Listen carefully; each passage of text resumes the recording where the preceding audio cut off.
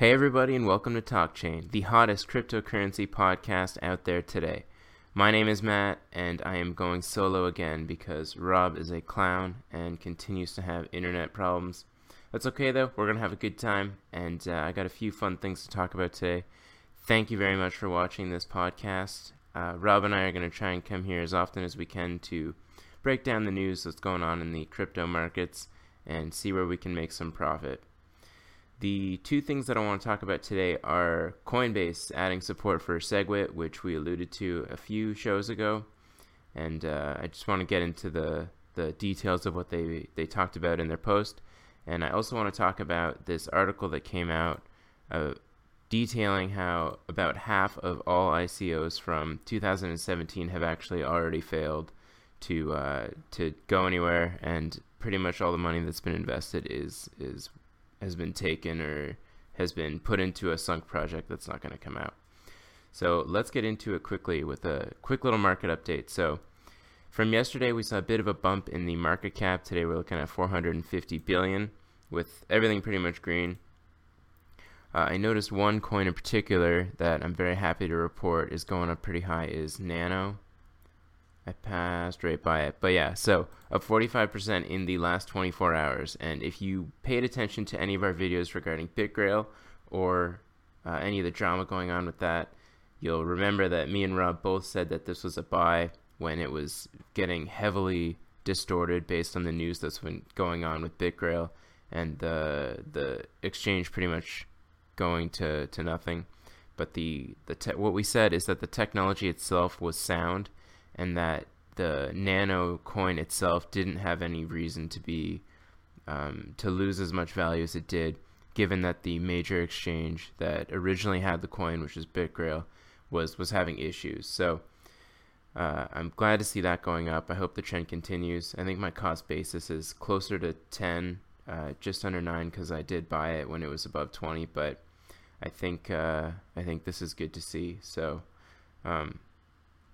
Yeah, there's that.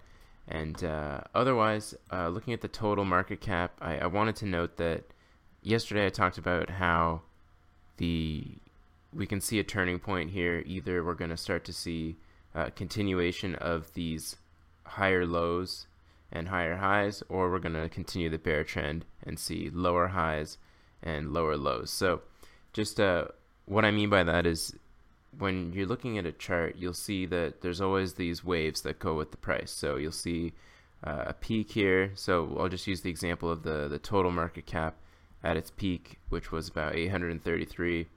And then we saw it dip down to about 700. And then it peaked back up at 750 billion.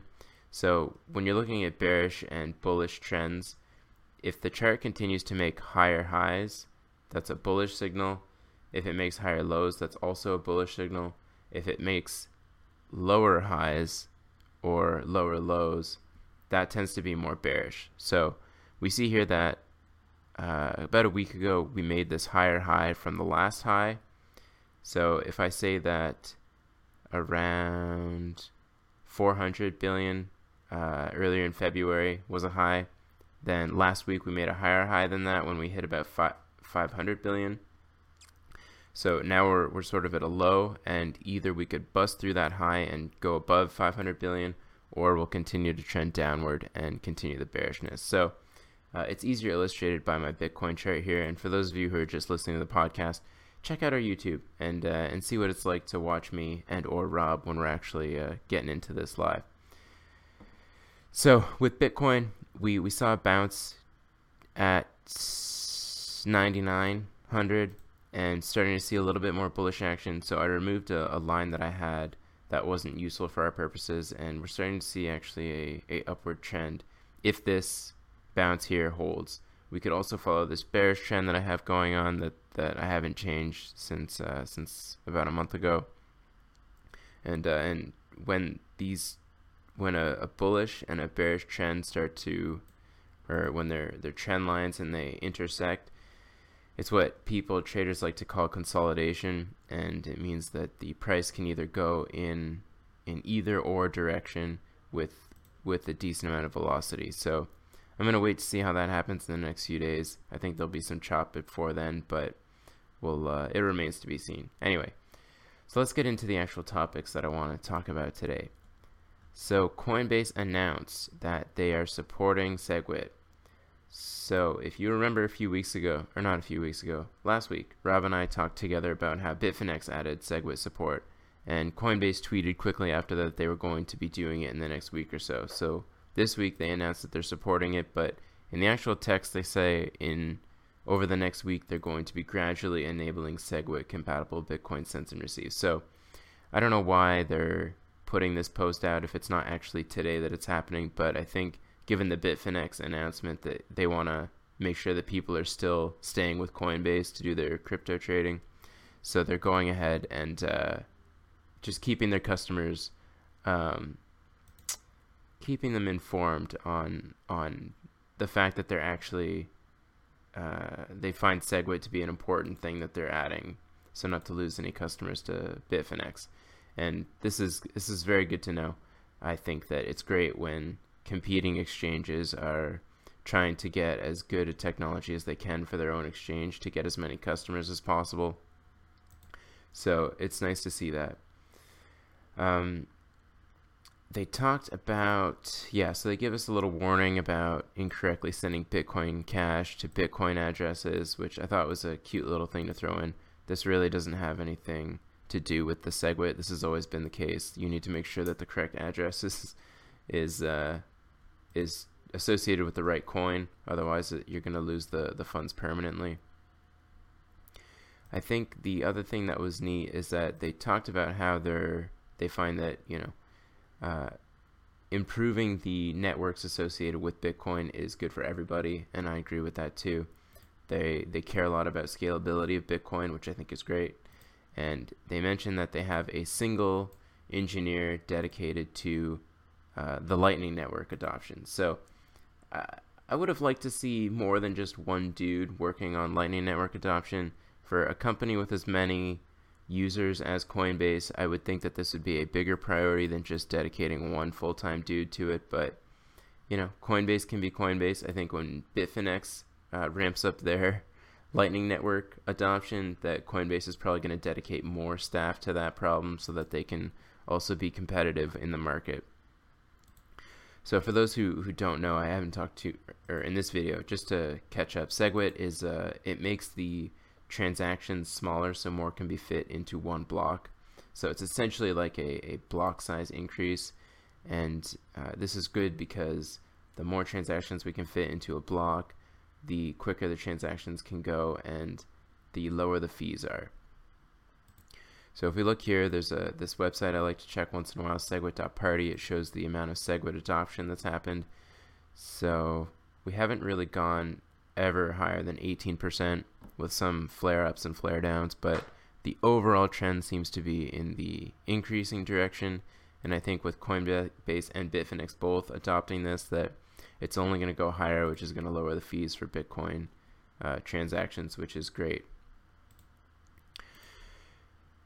Okay, so going to leave that there and move on to the next topic I wanted to talk about. So this article came out on Bitcoin.com that says 46% of last year's ICOs have already failed. Very dramatic, but quite true. So the data that they took this from is from a website called Token Data, which I hadn't heard of before this, but I kind of looked through it, and it's actually a really useful tool to see how much money a project has raised and where they're at. So they talk about 902 crowd sales that took place in 2017. 142 failed at the funding stage. 276 failed after that. Not a great sign. Everybody who talks in this space always talks about how it's a very high risk investment, and especially ICOs that have no proof of history of success. It's very risky to invest in these. And people who ask me about them, I tell them that there's already a lot of coins that are established on the crypto market right now that are already extremely high risk. So I don't think you need to go looking for an ICO necessarily, unless it has a few things. And so I'll talk about what I look for in an ICO. and how you can sort of incorporate that into your own assessment and see whether or not it's worth investing in a high risk ICO. But anyway, so when I looked at the website itself, the token data website, I organized this based on status. So you just, all the failed ones are at the top, and a lot of these I haven't heard of, and a lot of them actually. So October 2017 was a rough month for ICOs. It seems like a lot of these that raised even minimal amounts of money had failed right out the gate. And yeah, so it's definitely just telling that your odds of success if you're going to invest in an ICO are kind of 50-50. I don't know how 2018 is going to turn out. The statements made by the SEC chairman talking about how ICOs are going to be regulated as IPOs makes me think that people are going to be more careful when they do ICOs going forward. So 2017 is more of the wild, wild west for ICOs, I think, because there was such little amount of attention given by regulators. So moving forward, I think that people are going to be more reluctant to release scam ICOs, but given that there's still no clear regulation on that, I wouldn't hold my breath. And personally, I wouldn't really, I don't need to find more risk than what's already available to me in the established crypto market. But if you see a coin or a project that's coming out that you think has a lot of potential, a few things that I would pay attention to are, I'm going to list them right now. So I think overall, they have to have a good white paper. And what that means is they need to be able to convince you that they know what they're talking about and that the goals that they have make sense. So when you're reading this, if any of the white paper sounds like trash, if the language isn't good, if the English isn't good, these should all be red flags that you look for. If any of it's plagiarized, and I don't want to single out Tron here, but I haven't invested in Tron, and I don't recommend that anybody does until they actually show some accomplishment of the goals that they have set out. The other thing I pay attention to is the roadmap. So there's some coins that I invest in right now that have a very ambitious roadmap, one of them being a request network. I'm not entirely convinced they're going to be able to achieve all of their roadmap, but if they can achieve some of it, I think that the amount of good things that they're going to bring to the entire ecosystem, as well as the payment platform that they can bring, will be a significant step forward, and I think that's going to bring a lot of value to the coin. So even though I don't think they're going to accomplish everything, and that remains to be seen, I still think that they have potential. So if the roadmap is insanely lofty and you can tell that the team is only one or two people, they have to have some sort of path to success. And if they can't show you that in the roadmap, I would steer clear, or at least wait. So a lot of these options, a lot of these ICOs, you can just wait 6 months. You might miss that original pump, but at least you're not going to lose your entire investment. So the other thing that I look at is whether or not the coin actually solves a problem. And this has to be a real problem, and it shouldn't be a problem that is like a nice to have situation. So there's a lot of inventions out there that are nice to have, but if it's not something that is a fundamental problem that your token solves, then I don't think it's worth investing in. And this also goes for the blockchain technology. So a lot of coins that come out, they talk about bringing blockchain to an already existing problem in some industry. And if blockchain isn't the right solution for it, then it's not going to work. It's just not going to pan out. So if they can't explain to you why blockchain is useful for the problem that they set out, I would steer clear of that too, because it doesn't make sense and it's not going to be a success. And when it comes to that, also paying attention to the use case examples that they talk about. If the use case doesn't make sense, then it's not really worth investing in, because it's just the application of blockchain to the problem that they bring up just isn't useful. So the last thing is obviously things that are related to Ponzi schemes. So BitConnect has failed, and there's other ones that are related to that have failed.